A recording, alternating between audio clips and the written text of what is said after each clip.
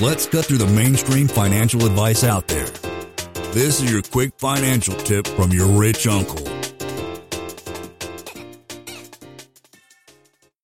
We have 2 kids. My wife works too. We own a business also, and started chugging along on real estate pretty much when I started talking to you back in 2016. Had done a lot of actual like futures trading and other types like stock investing, hoping that would set me free, and learned a lot. And then my neighbor's house came up for sale, and I started looking seriously into what it would take to have rental properties, and dove into like Bigger Pockets and your website at the time, or your podcast, and just tons of podcasts, and got fired up on it, looking at the slower moving animal that is real estate investing. What made you finally get rid of like the stocks and options and all that type of stuff? I don't do it anymore. It was definitely time consuming, and it just seems so unpredictable. Just trying to chug along. I was doing option selling and trying to do that monthly income model, and it just never really seemed to.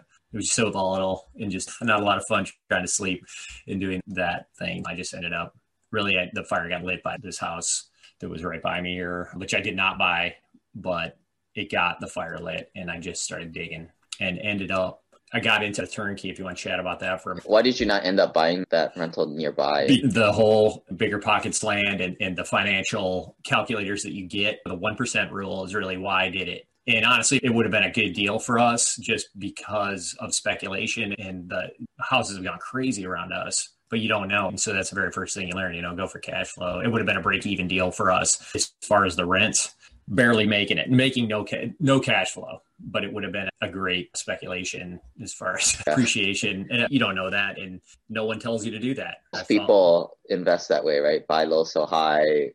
Go on appreciation. Yeah. If you're bleeding cash a little bit every month, most people, that's how they invest.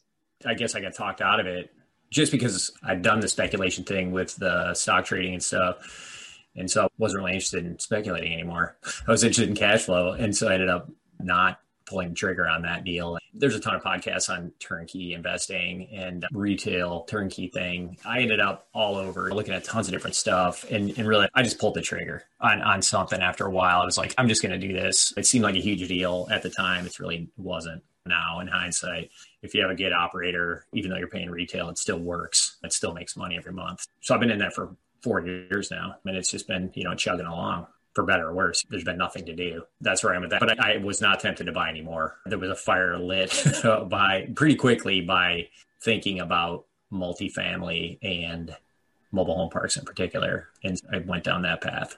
That's been a 2-year journey of being involved in that. Lane is not a lawyer, CPA, but the dude did quit his engineering job and now owns thousands of rental properties. Learn more about the secrets of the wealthy. Join our community at thewealthelevator.com/club. And if you're looking for a longer form podcast, also subscribe to the Wealth Elevator podcast.